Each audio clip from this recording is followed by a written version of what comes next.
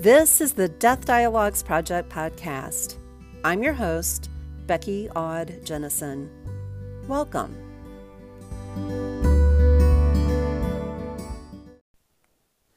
I am thrilled to welcome Jane Edberg today. Jane's dear son, Nanda, was killed suddenly 20 years ago.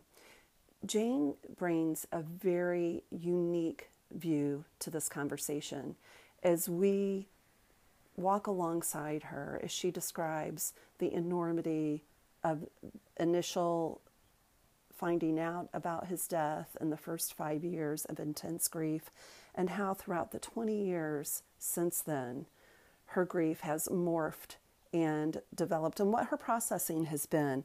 A little about Jane. She's a published writer working in poetry, flash nonfiction, and memoir. She holds a Master of Fine Arts in Studio Arts. She is a retired art professor who taught art appreciation, photography, and design. And Jane is currently working on a hybrid memoir of images and prose called The Fine Art of Grieving, about how she used art to process the grief and heal from the loss of her son. She has a blog and she has Facebook and Instagram pages, and you can find those in our program description. Help me welcome Jane, and thanks for listening. Hello, Jane. Thank you so much for joining us on this episode today. Hello, I'm really glad to be here. Lovely. So, Jane, I'm wondering if you wouldn't mind just telling our listeners where you're at in the world. And I'd love it if you would just jump right into your story and share what you'd like to share with us today. Okay, sounds good. I'm in California in the United States, and I live right on the coast. Beautiful view of the ocean from not too far from my house. And the story is, it's kind of a long one now because it's been 21 years. Mm. Yeah. And what happened was I had just moved and left my sons in Davis. They were 19 and 21, Arian and Nanda. And Nanda is the son that I lost. And they had a home and girlfriends and jobs, and they were kind of, doing their adulting thing that you're supposed to do at that age. And my daughter, who was 16, and my husband and I and our dogs and cats moved out to the coast because we both got career jobs teaching. Mm-hmm. And within a couple of months of having moved, and I was like in a state too. I was even in a suicidal state, which was not unusual for me because I had a lot of post-traumatic stress disorder or cumulative from my childhood. And I was already pretty down, and I wasn't around my therapist. I didn't have my bearings, and the job that I just got was kind of turned out to be kind of horrendous and very difficult, and the people were difficult, and it was just the wrong fit for me. But that, there I was with this great income and, newly, yeah. Everything to be grateful for, right? Absolutely, right. And so I thought, I'm going to make the best of this, but I was feeling really down, and kind of going into that weird, suicidal ideology kind of thing. Mm-hmm. And then I got the phone call, and it was a woman that I knew who I ordinarily doesn't call me. She's sort of like a just someone I knew in Davis, but not close friend or anything. And I was like, why the heck is she calling me? And then she told me to sit down, and I did the opposite. I stood up, and she told me that she thought that my son had been killed on the railroad track. And so I just went into a full panic and started calling around, and got the coroner on the phone because I'd called the police department.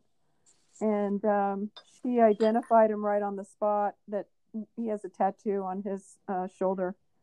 Very specific, and he confirmed it. And then that was the tailspin that I went into. I could, it was like the life just kind of snaps in half, and you have the life that you had before, and then you have this new life that is like seemingly spinning away from you. And it's like this unraveling of even who I was. I couldn't even understand anything at the moment, and didn't even truly believe it. I kept thinking, well, I'll go to Davis, I'll drive to Davis, and it'll be somebody else. It's that typical denial, like this couldn't possibly be true. And when I called my son, he had already seen him, because my son Arian, who's his older brother, I'd called him, and he said, well, I was just out on the tracks and I just saw him, and they were putting him in a body bag. And I thought, oh my God, what a thing to see. And I told him, just stay put, I'm coming. And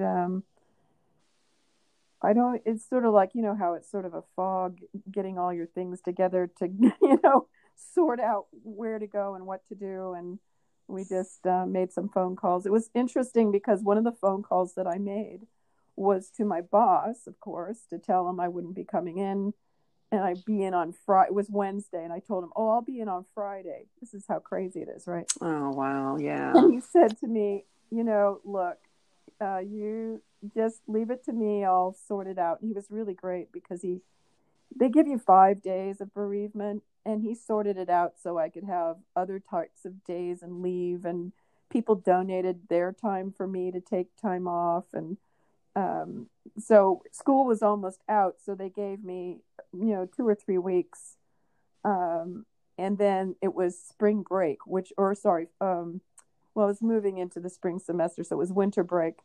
And that was great, because that was another 5 weeks. So I didn't have to go to work for a while. That was a blessing. Mm-hmm. But it's just interesting that my mind said, I was like, oh, I can't disappoint my students. It's like, what? Yeah. So, and then we drove down and went to my brother-in-law's house and stayed there. He lives in Davis, and met with my son, and kind of stayed up all night, kind of in this daze, until I could meet with the coroner and, really get the facts and kind of really solidify, oh, this is for real. This isn't going away. Yeah. Oh, how horrible. I'm so sorry. Yeah. I'll explain a little bit too. It's like, how did he get out on the railroad tracks? He when in Davis, the railroad tracks separate the south and north of Davis, and there are 2 overpasses that one could take, but they were miles apart from each other, and he happened to be sort of in between them. So in order to get home, he'd have to walk all the way to like a mile to an overpass, then all a mile back, when he could just go through these buildings, cross over the tracks, and get to the other side, and he'd be home in 5 minutes. So everybody was crossing those tracks. They've been fenced off since, but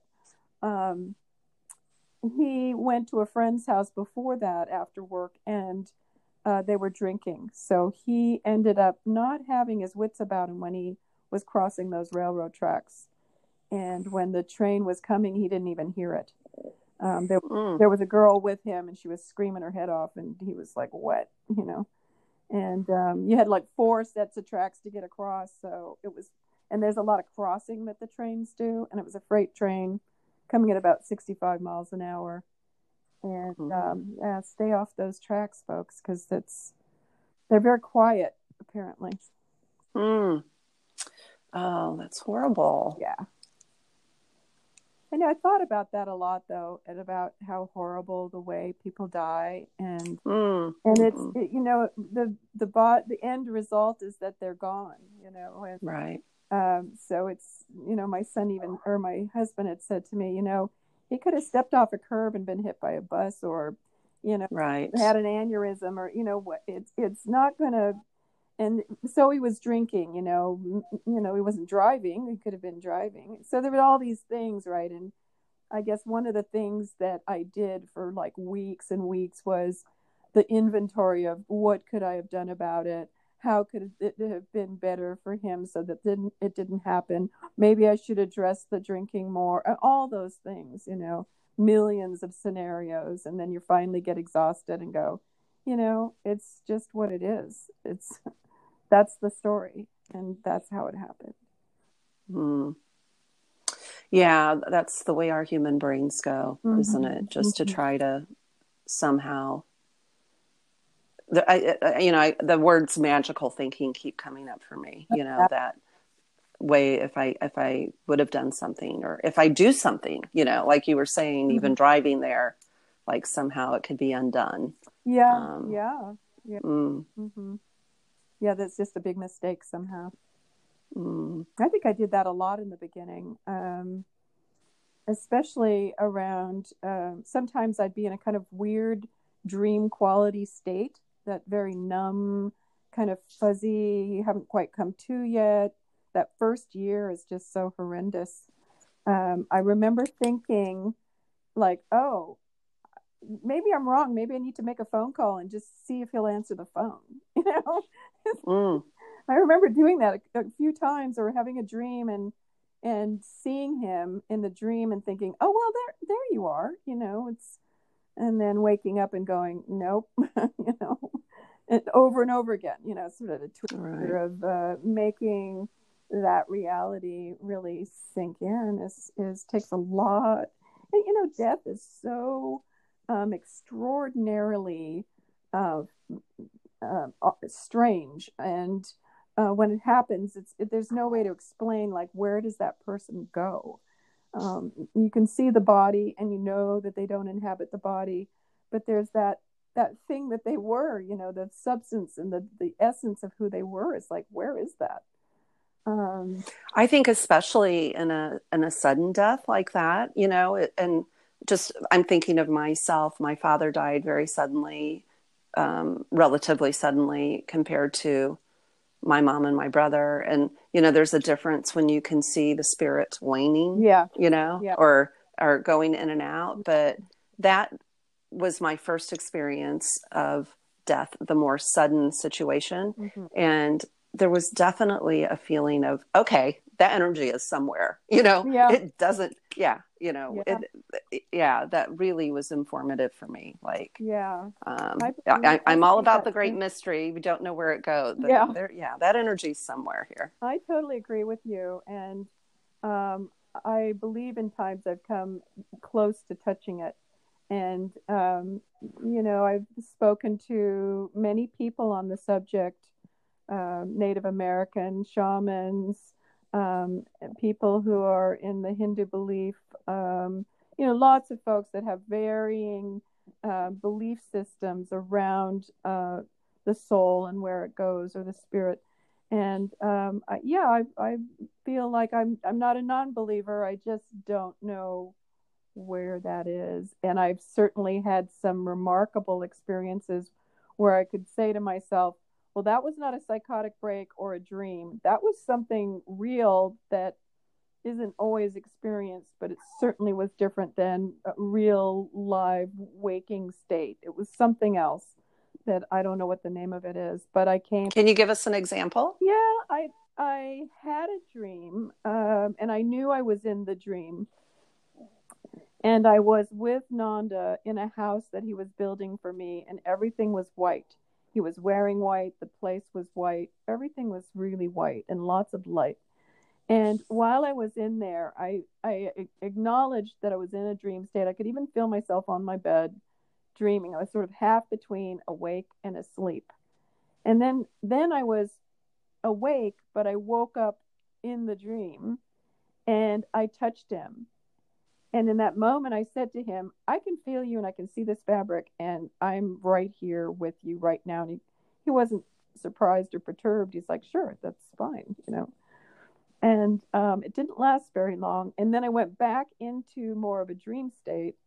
And when I came out of it, I knew that I had been in a dream, but had been somehow moved into this other reality that was separate from dream or wake state. Mm-hmm. And it was very real. It was, and I'm very attuned to my psychology, my different levels of consciousness. I've studied it. I took some classes at the UC Davis with Charles Tart, who studied consciousness and dream states and stuff. So I've got a lot of background in studying that. And that was something I had never experienced before. It was very, very different and very very much like being in the real world, but I knew it wasn't in the real world because I was with my son. So that was strange. Well, I have to say, with my exploration, that comes up over and over again, Yeah. is that, and most of us don't remember that state, if that is in fact what happens, but the idea that the other side, or whatever we want to call it, that during dream states, during sleep, that we go there sometimes. And Yeah. that's just what comes up for me when you're saying that. It's like, oh, okay, so that's what they're talking about Yeah. when, you know, and Yeah. and I just recently, in fact, the just published episode was spiritual medium. And I've had also, I wasn't talking about myself at all, but this whole dream idea, and Yeah. I've had some of those very vivid, and I hear that a lot from people where oh, I could feel the touch, and as you're describing, it was just so very real. Yeah. And she says, those are visitations. Yeah. That is a visitation when it's that palpable versus a dream. Like, because I think that was my question. Like, how can you tell when it's just a dream Yeah. of somebody or if it's something else? Yeah. So, It was very well, clear. that's a profound one. Yeah. It's It was very clear. beautiful. It was clear to me.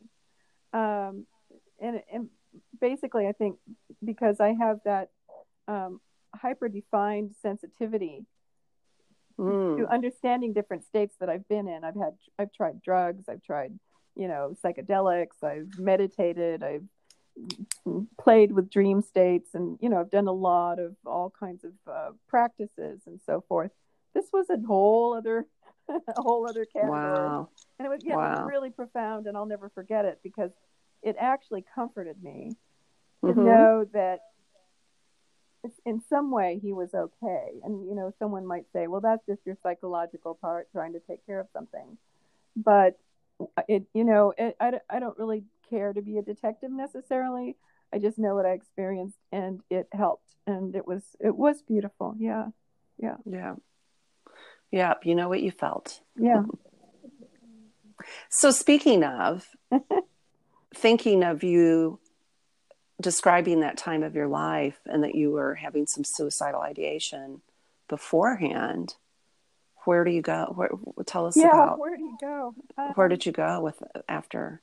I think what happened is because I was also studying Jung, and so um, visiting. So I had suicidal ideation, but at the same time, I'd been doing a lot of work before Nanda died on looking at that in a way through art, through writing, through different readings, through different cultures, trying to understand what our shadow and dark side and our suffering and our longing and the things we fear, all that stuff. It's actually a wellspring of knowledge that helps us look at life. And I was getting that before Nanda died. So I'd already kind of was exploring that notion, even though I had that ideation. I was allowing myself just to look at it rather than act on it, of course. Mm-hmm. And when Nanda died, it made me fearless in some respects because I, it's very hard to explain. I had wanted to die so much, and then he died, and then I didn't want to die because I wanted to understand about why he died. It was very complicated. And so I think it was a sort of driving force to understand what we're doing in this world. Why do we die? Why are we faced with hardship or suffering? Why all those things? So I set out to explore this grief because it was like the most intense thing I'd ever felt in my life. It just was like self-devastating. It literally destroyed the self I had. So then the suicidal ideation changed to I wanted to die, but for a different reason, not because of me and my life, and that was gone. I had this new life without my son, which was even more devastating. But on some level, it made me also incredibly curious. Like, what is going on here? Why did this happen? Why is this happening?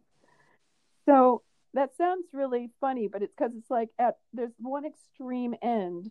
I've become curious and alive and wanting to pursue what this is about. And on the other side, I'm like, let me out of here. I just, put me on the railroad track, run me over with the train. And I had that full spectrum. Mm-hmm. But I knew that I had that full spectrum. And that's where I started to kind of operate from. The first year, however, was, dipping down into that darkest chasm of loss. And yeah, so I don't know if any of that made sense, hopefully.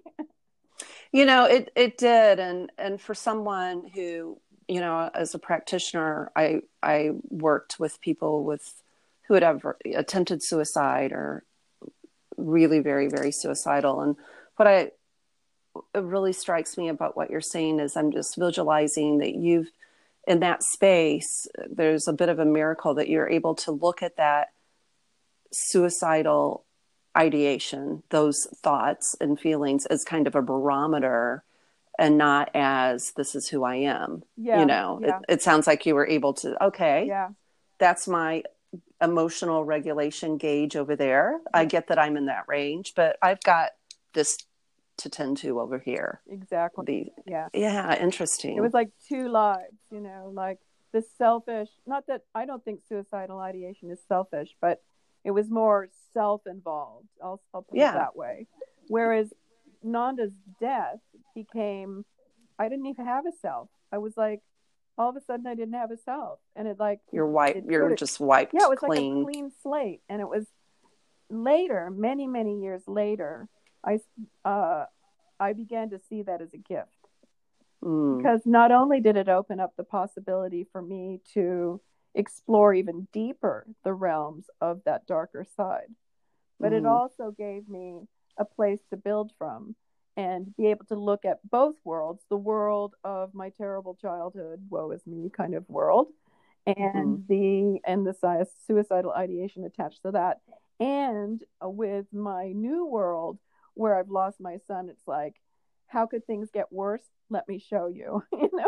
Mm, Yeah. And so mm-hmm. then those there were two, like, really, like, two very different problems side by side, and eventually they kind of crossed over. And in healing my grief around Nanda, I ultimately healed my grief around my childhood. So I came out the end feeling whole, new, and intact. I have my moments, but I'm actually, for the most part, um, pretty well adjusted, and Mm-hmm. the most adjusted I've ever been in my entire lives. you Mm-hmm. know? Well, yeah. So an horribly abusive childhood can feel like the worst thing that could ever happen Right. until the worst thing that could ever happen That's happens. it. Yeah. And then, And one could yeah, either wipe out, and completely. yeah. I could have killed myself because it was just the tipping, brink or whatever. But it did the opposite. It kept me in the game. It kept me, um, and the best I can describe that is that I felt like I'd been given some kind of chance to see something bigger than me. Mm, It was like an opportunity to really discover something, even though mm-hmm, it was horribly painful. And it was true. mm. It's so that might have been an intuition. I don't know, but um, yeah, So I think these conversations are important for many reasons. And one reason is these are life journeys that we may face ourselves one day in one way or another, or somebody close to us. And I'm not forgetting that back there in the background there you still have your husband and two children. yeah. Tell us about how that worked for you, how after such a traumatic, sudden Yeah. loss of a child, how what was your interactions with your family? You know, because Yeah. we're the mothers, Yep. we're supposed to keep it together for everybody else, aren't Yeah. we? Yes. And I didn't. I Yeah. I was on a soul mission, and it was very difficult to recognize anybody else's suffering. Mm. My husband, I think, lost me in the process. We're still together, but in during that time, that especially that first year, even second year, I wasn't too available, and I wasn't reliable either in terms of um, anything that used to, how things used to be weren't anymore. And an example of that might be just my daily getting through the daily thing, like I just was struggling so hard that I would take care of me first, and everybody was kind of left to take care of themselves. And that wasn't so great for my daughter, who was 16 years old at the time. And in fact, she seemed so capable. And I did pull her out of school, and I put her into college early so that she could Mm-hmm. actually be with me because I wanted to keep my eye on her. But I wasn't emotionally available, but I could be protective physically. But that wasn't enough for her. She told me later how she had lost her brother and how she had lost her father because he was incapacitated emotionally. How she had lost me because I couldn't check in with her emotionally, and it was just a terrible thing. I didn't even know it was happening until much later. She was much older when she told me, like in her 30s. Mm-hmm. So 16 years later, she's telling me, oh, by the way. It's like, oh my God, I didn't know, and I couldn't tell, and I was so self-absorbed in the just the managing the pain of the grief that I couldn't possibly have. And I felt like life was coming through this little tiny straw, and that I could only suck on it so hard to get enough substance to get me through the day. That if I had to deal with anything else, so I was also teaching, and I was just going, I would like be on autopilot. It was awful. It was Mm. destructive, and it's grief is destructive, in that, especially when in a family, a close loved one dies, everyone gets hit hard, and they hit hard multiply, because they don't just lose the loved one, lose the life they had, they lose the routines, they lose, being able to rely on certain individuals for their well-being. The whole thing is a calamity, and it Absolutely. took some sorting out, and yeah, I think for a long time, maybe I think the first 5 years were sort of critical, really critical. Mm-hmm. Yeah. Would you all talk openly together about Nanda throughout those 5 years? Yeah. Yeah, Yeah. we did. Yeah. That is one thing that we did do, because I really didn't like skirting. I've never been a person to skirt around issues, or um, I think what I couldn't do is help anybody through their feelings, which I was like, that was my primary goal as mother, is helping everybody sort themselves out and give them lots of, support and space, and kind of draw it out of them, all that energy that a mother puts in to nurture and hold people up, and I couldn't do any of it. I could barely, I couldn't even hold myself up. So it's like with as being a drowning victim, and all you can think about is saving your own life, and you can't see, Yeah. or you're so desperately trying to struggle to breathe that you can't hear or see or do anything else but that. And I think that lasted for a long time. It slowly, I think the first year was like I was just like putting one foot in front of the other, and doing Like a whatever I could. I just am imagining like a robot. Go to the grocery Totally. store, Yeah. get the groceries. Yeah. Yeah. And I Oh would my even goodness. delegate, like send my Mm. husband to the store. I can't face the store or whatever it is. And I would close myself off in my studio a lot. Um, and then because I had to teach, I had to prepare lessons. So I had to go into this lesson mode. And it was just awful. It was such a struggle that I didn't even have time to be suicidal. Hmm. It's like I remember thinking, I just want to go out on the railroad tracks and kill myself. And it's like, but I don't have time. I've got to put one foot in front of the other. I've got things to take care of. So it's a weird. I mean, your thinking at that time, or my thinking at that time, uh, was really in the drowning victim mode. And then year two was sort of like you managed to surface, but the surfacing is like you just surface to a planet that you don't recognize, and then you have to figure out how to navigate, and it's awful. It's so interesting to hear you share this way because, we've connected before and I followed your work Yeah.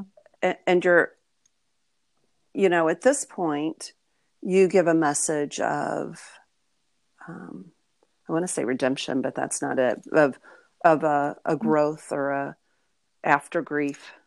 And granted, let's just be, again, tell the audience, it's been 20 years, Yeah. but, you know, you've been such a painting such a vivid picture of this intense. Tell us how, because I know from talking to you that it did begin to lighten.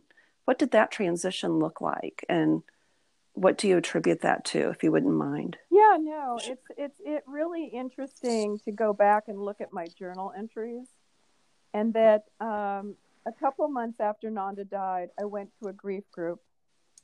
And the first thing that the counselor said was, you're going to always feel this way. It's just a matter of, getting used to it or whatever.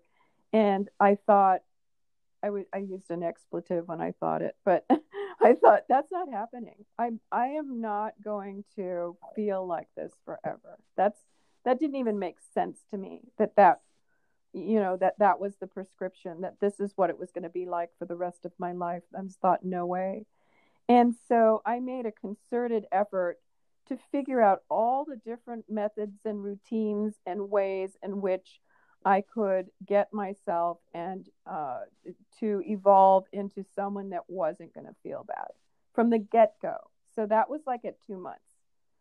And I think with that attitude, there was a certain amount of, I don't even know if resilience is the right term, but it gave me some strength to make that not be true. And then I met other people who had grieved for a long time. And indeed, some people weren't grieving anymore. And I thought, okay, so that's not always true for everyone. And then we'd have to get into like, what is the definition of grief? What is the definition of healing? And so my definition of grief is that horrible, takes you down, painful stuff that comes in waves, that is really hard to manage and does take over your life, and it can be, continually devastating every time you're hit by it. So I Mm-hmm. had that for a period of time, and I think it lasted maybe 3 years. But through those 3 years, that first year, forget it. It's just hell. It's living hell. The second year is, I thought, was worse because I came to and I realized all the other things I was losing. It's like my life was unraveling, but I was conscious and I was watching it. I was able to do something. And then the third year, I got a footing. And then by 5 years, I felt like I have a self that I can now build from and build a new world from. And so throughout those 5 years, it got better and better, still with bouts of grief and, especially around, anniversaries, that sort of thing. But up through the years, um, I've had things that have triggered grief in me, like when my father died, and I lost my son became a drug addict, my other son, and I felt like I lost him for a while. So those things were fluctuating in and out, and they could trigger the grief and bring it back up. But over time, that was harder and harder to trigger. And I would say now I rarely get triggered, and I'm pretty solid, and I don't have pain around it. I can think about Nanda. I can write about him. I can even write about the hardest parts of losing him. And I can go to that place of pain, but I can come out of it. I have control in and out of it. It's so I would say that I'm healed, but I have scars. I have some tender tissue still. I have moments, especially on his birthday, I get kind of a little quivery inside and think about him and ache, and that sort of thing. But I don't have a day to day. I don't always think about him. I remember it's like in the beginning, it's like I will remember you forever. Every day I'm going to think of, you couldn't go a day without thinking about it.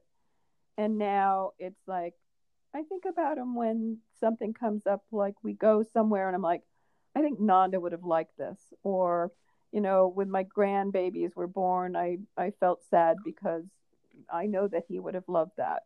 So there's those sort of moments. But I definitely would say that I'm a healed person on the level of how I'm defining healed. Not perfect, but not suffering, not struggling, no suicidal ideation. I think you're hitting on a really important point, and it's part of my problem just with generic grief work is that is everyone has their own definition of grief. Yeah.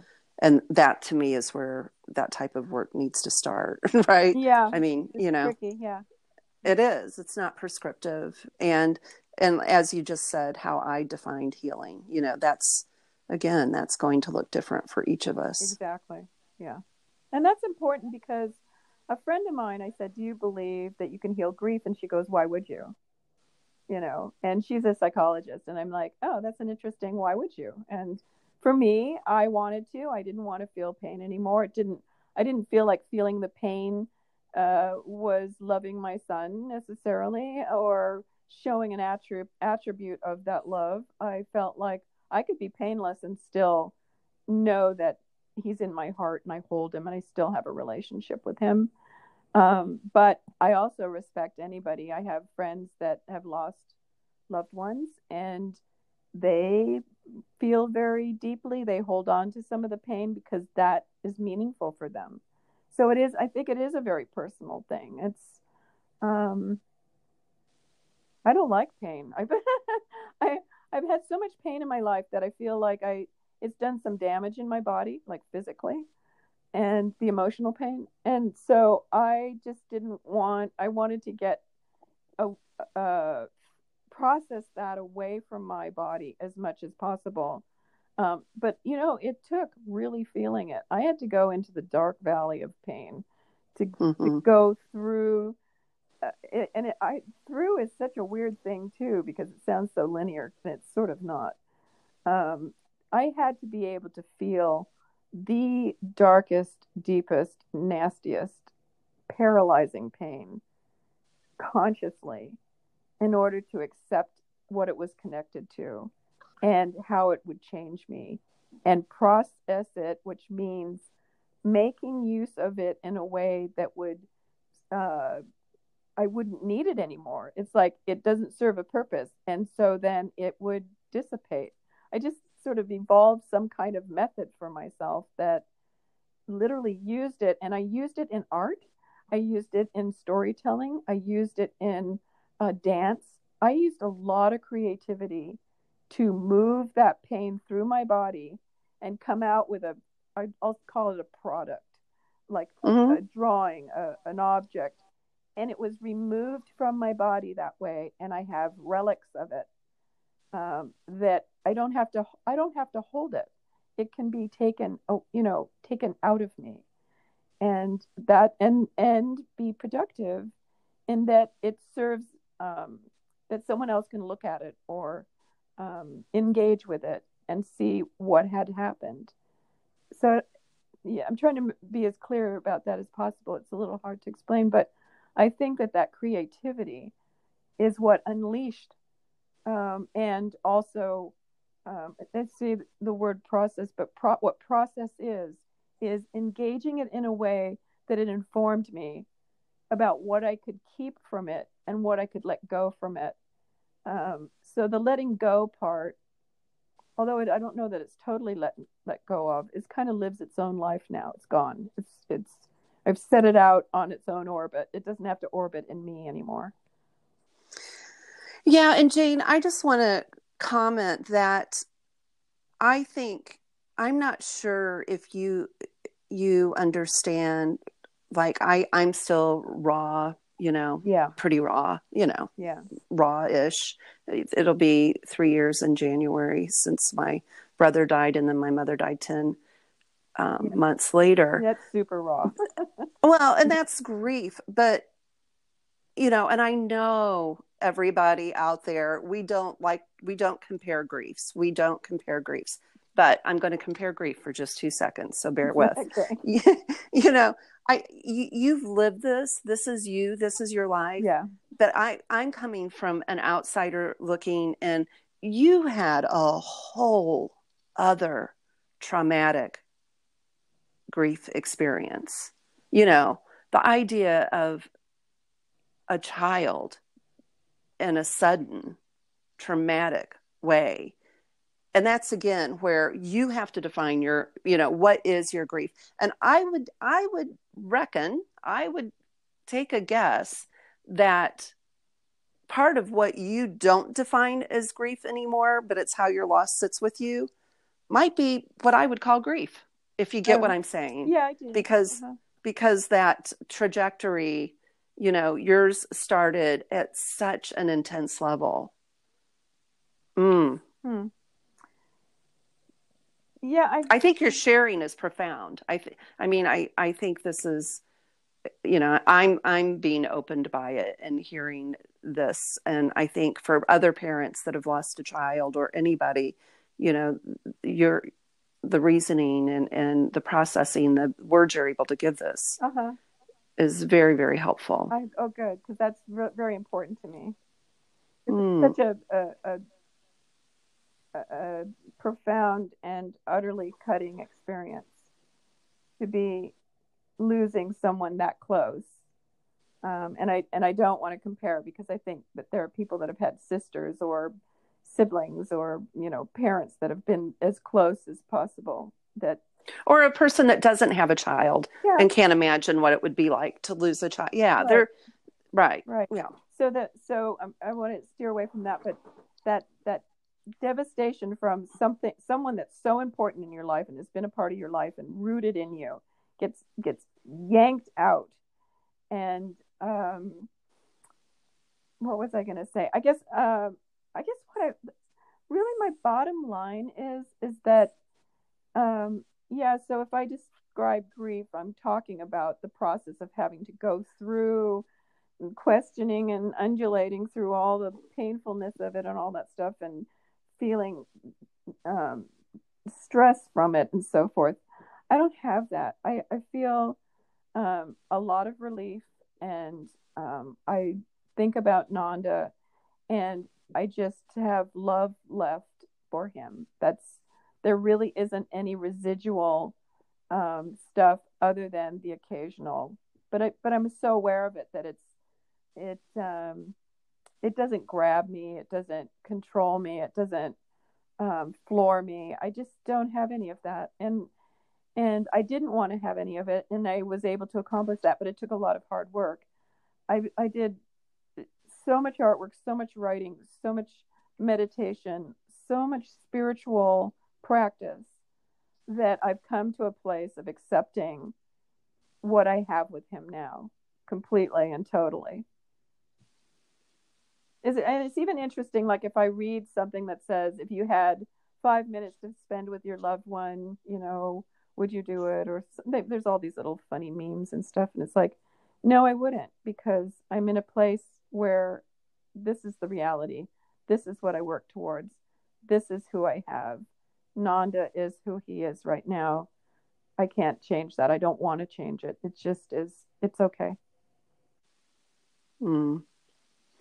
And I think your story differs to me from other people, or situations that you hear, Yeah. and people I, worked with, and maybe myself at times, where the way of dealing or processing is actually just to put it in the basement of the mind, Yeah. just Yeah. to bury it. And, No, he's not you buried. got to the, you're a classic example of what I encourage people, it's the difference in how you're going to walk in the world and how you're going to live. Yeah.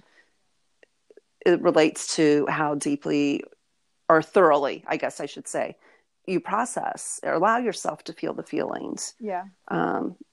Because, there is a great vast amount of people that can't, won't feel the feelings or can't feel the feelings, but that's going to allow, other things, other feelings, other behaviors to, surface in Yeah. different ways. Yeah. And maybe it is addiction, or maybe it is insomnia, or maybe it, whatever ways. But yeah, thank Yeah. you so much I didn't for, choose any of those ways. I avoided yeah. all that. And I think the bottom line for me, I love that you said, like, putting it in the basement. There is no basement for Nanda. Mm, He is in the open. He's talked about. He's integrated. He is. I don't. I have felt the feelings so deeply that I felt them. They were felt, and in doing so, I think it's like giving birth to a baby. I remember my first baby was like awful. It was like hours and hours of excruciating pain, and my second baby was like 15 minutes. I didn't resist. I was all prepared emotionally and spiritually and physically to allow it, and it happened. And so I'm not saying that will always happen that way, but it wasn't very painful. I think of it, so that resistance to going into the deeper, darker places, I understand it because it's not fun, but it's absolutely fascinating, and I find it curious. And I think anything that like sparks me that way or cracks me open that way, that there's some kind of lesson, there's some kind of beauty to it as well, that it's not just death and darkness and grief, that there's, through going through it, there's this place in which you find yourself going, what an amazing world we live in. What a beautiful, like, aliveness that I have been given, this gift of life. mm. And you alluded earlier to, after the 5 years, and you didn't use these words, but something to the effect of, and who am I now? Uh-huh. Like another, a rebirth in a way. Absolutely. Absolutely. Yeah. And in some ways it's like you crawl until you can stand, and then you toddle until you can walk. And yeah. Oh, this sharing has been so beautiful, Jane. Tell us, in the time we have left, as we're winding down a little bit, tell our audience because you've done some amazing things with art, Mm-hmm. as a product of this work, this inner work. Can you share a little bit about that? I can. And I think that, so I've also had to come to terms with another word, which is crazy. And often artists are considered a little bit crazy because they do things that are, out of the box as a term, or not within the ordinary scope of things, off the beaten path, like something different. And so one of the ways in which I was able to process some of my grief of Nanda and his loss was through this art making. And here's an example. It was about 3 days after he died. I was brushing my hair, and I pulled my hair from my brush, and I was going to throw it in the trash, and I couldn't. And instead, I looked at it and I thought, I'm going to hold on to this because this is telling me something. There's something here, and I just have an intuitive reaction to holding it and not losing it. I can't lose another thread of myself. And I rolled it into a little ball and I put it in my drawer. And one would say, oh, that sounds like some kind of psychosis or something, but it's not, because I was aware of it and I understood that, okay, this is weird, this is a little bit different, but I'm going to do it. I did it for 5 years. All my hair, I rolled into little balls and put them in my drawer. By the end of 5 years, I had 900 balls of hair. And I took them and I threaded them into a necklace. And that became an artwork of, we're always losing. Things are always coming away from us that we can't control. And here it is, a collection of the things that are even unseen. And this is just a simple kind of metaphor of your hair falls out. You grow new hair. So there's growth and renewal, and there's losing, and there's loss. And it's just part of the process.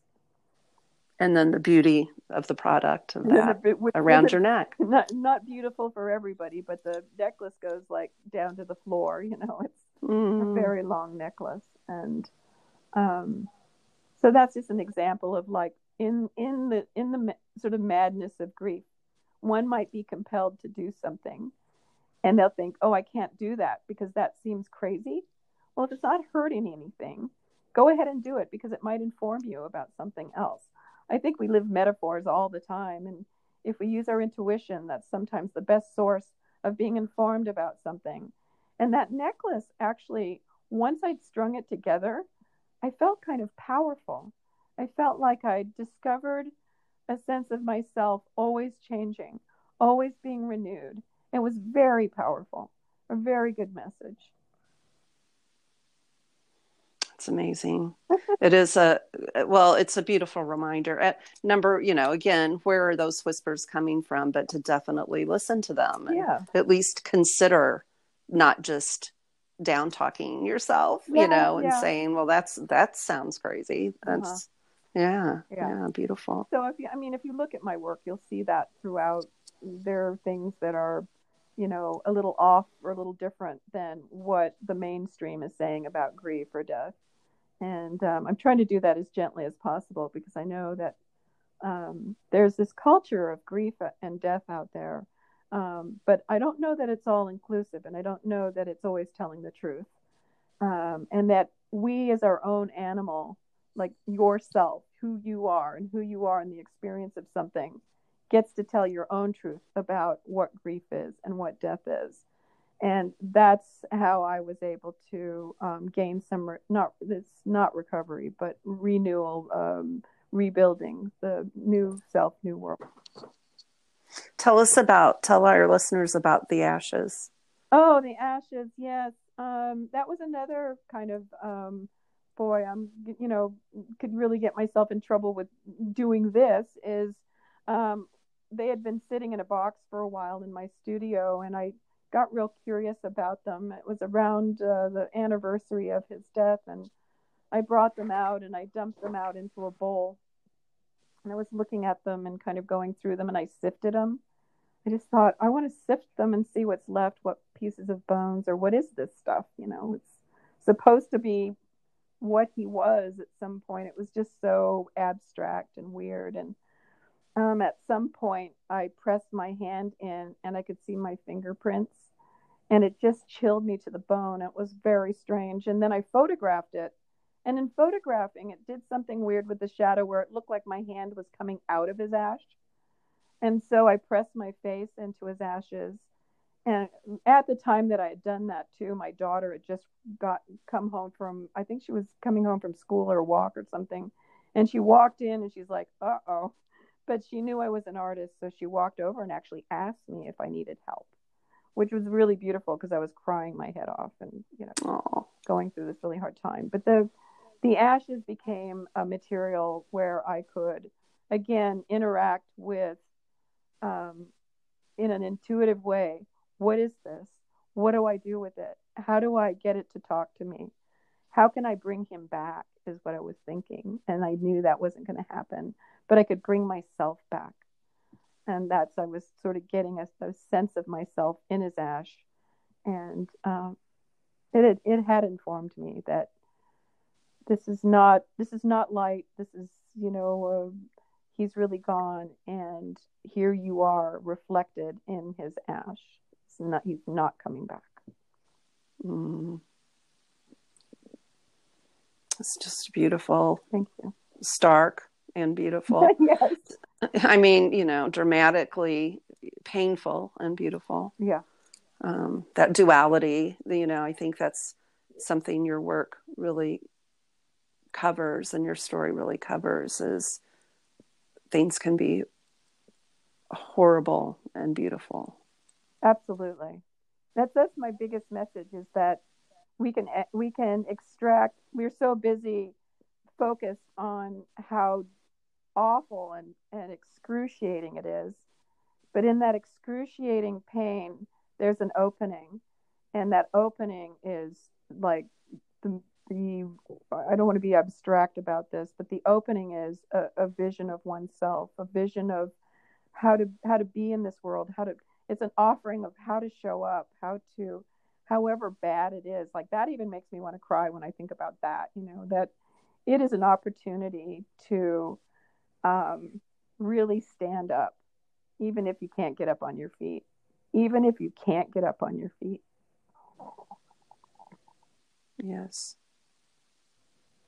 Well, tell us about, I love what you're doing now. Absolutely. In fact, I must explore for myself one of your beautiful, beautiful necklaces you're doing. Tell us about Oh those. yeah.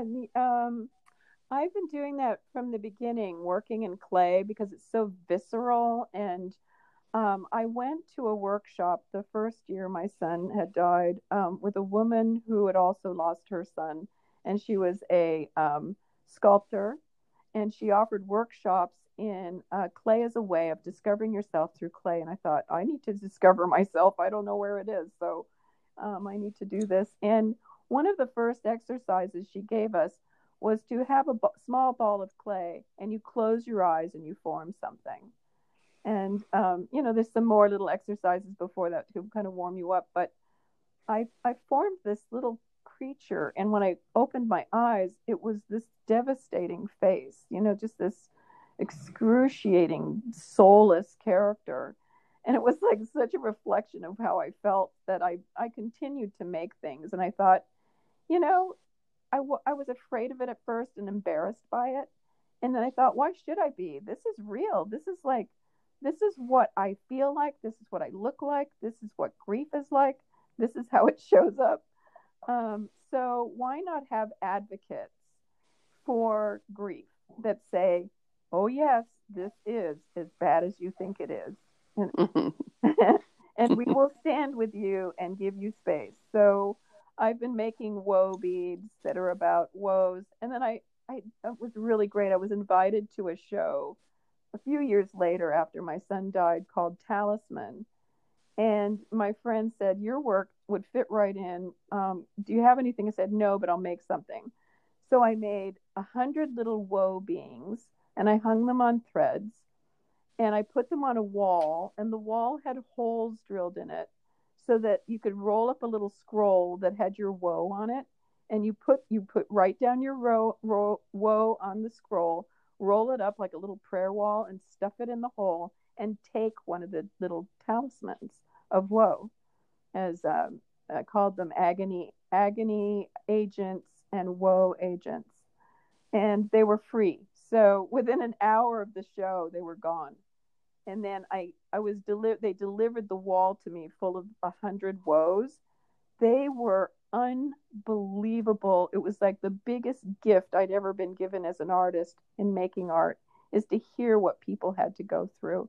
There was one that I remember that it was written really tiny on both sides, and then it was all scratched out and rolled up and put in. It was fabulous, And people had said, all I really want to do is be able to wake up in the morning and feel okay. Or just, all kinds of things, from like, I can't pay my rent. My kids were taken away from me. Like, all of these incredible things. And it's like, within an hour, 100 people at a gallery show had done that. And I thought, wow, I'm going to do that again. That is amazing. And, it speaks to creating that space, opening up the space for these conversations. Right? Yeah. Yeah. No, it's just incredible. Yep. People are hungry for it. They but, are. Yeah. it seems that there needs to be a platform, and I guess your work and my work, what we're trying to do is give a platform to practice it here so that maybe it'll come off your tongue more easily Yes, in the that's next conversation. right. Practice it here so that you can and it is a practice. It's absolutely a practice. Mm. Yeah, I have these other necklaces that I'm making that I put on the Instagram, and they're more expensive, but it's because of time and materials I need to kind of cover. But I'm going to be doing next year. I'm going to do another 100 woe agents and put them out in a similar way in a show or something so that they're available. I like that, giving things out. I had another couple of pieces that I made and I put them in a thrift store. And 2 years later, a Jesuit priest notified me through email. He saw my name underneath the piece and sent me a message. He goes, "Is this you? Is this your piece?" I said, "Yes." And he said, "I just gave this to my parents for their 30th anniversary, and they deal with grieving people. They're two psychologists." And so it was just so interesting that the work went out into the world, got rediscovered and this was like in Los Angeles, 300 miles away from me. And he had discovered it and bought it at a thrift store somewhere else and gave it to his parents. Wow. That's so cool. So in some ways it's your, grief, whatever word we want to call it, the loss, it's like your loss is out there creating beauty rather than living in your body. That's nice. Thank you. Yeah. Because it still is part of your work, right? Yes, it is. Yeah. Your loss informs your work Yeah. or some of your work anyway, to a Well, degree. I think that most of my work has always been about that, even before my son died, Okay. because of what I was going through my childhood and so forth. But yeah, I think I'm still informed by that, but in a different way. I'm not processing my grief anymore, but I'm able to make work about grief, if that makes sense. Yeah. Yeah. And it's again that duality when you were saying, as bad, but also beautiful. Absolutely. Your little woe beads and I think works. it's really important in life to embrace both. And it really makes both. It makes beauty more beautiful, and I wouldn't say it makes death more horrible, but it makes it more interesting and real. and real. Yeah. Yeah. And I think you're right. I think that's one of the keys to whatever we want to call it, healing, moving on, or, assimilating it all is to be able to get to that space eventually where, you're seeing the beauty and around you and within maybe the process of, the loss or the memory of the person or whatever. It's so hard to describe because it starts to sound abstract, It does. Or prescriptive, or on the other hand, prescriptive. Right. When you talk about these things, and I think you and I are both coming from a place where, we really want to stress how individual these processes and these experiences are for everybody. Individual. Yeah.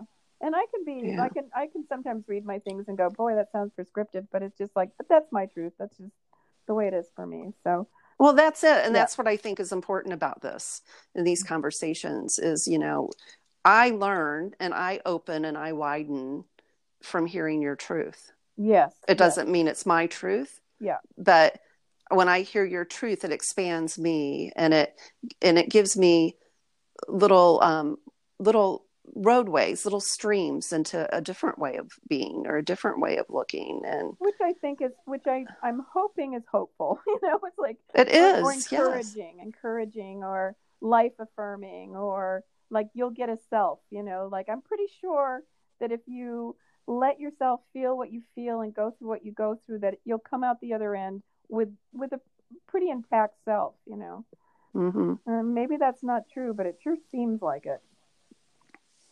Absolutely. Well, Jane, I can't thank you enough for having this time with us today. And if you wouldn't mind, we'll put it on the episode description, but just very quickly for people, where can they find you? I'm at The Fine Art of Grieving. Yes. And you have, that's your name on Instagram. Are you on Facebook as well? I am on Facebook as The Fine Art of Grieving as well. Awesome. And a website. Yes. And I also have, I'm there as Jane Edberg on Facebook, and also Edberg Studio on Instagram. And come follow me. It'd be great. And I'll follow you. Lovely. Well, thank you again. I appreciate this time, Jane. I'm totally honored. I really, really respect the work you're doing and just adore you, Becky. And thank you so much for everything you do.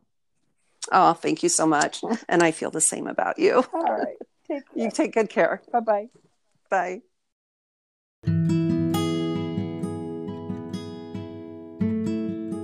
We hope you've enjoyed your time with us today. We'd love for you to get further connected with our project. You can find the links in the podcast information. You can also find the Death Dialogues Project on Facebook, on Instagram, and at www.deathdialogues.net. Take good care and see you next time.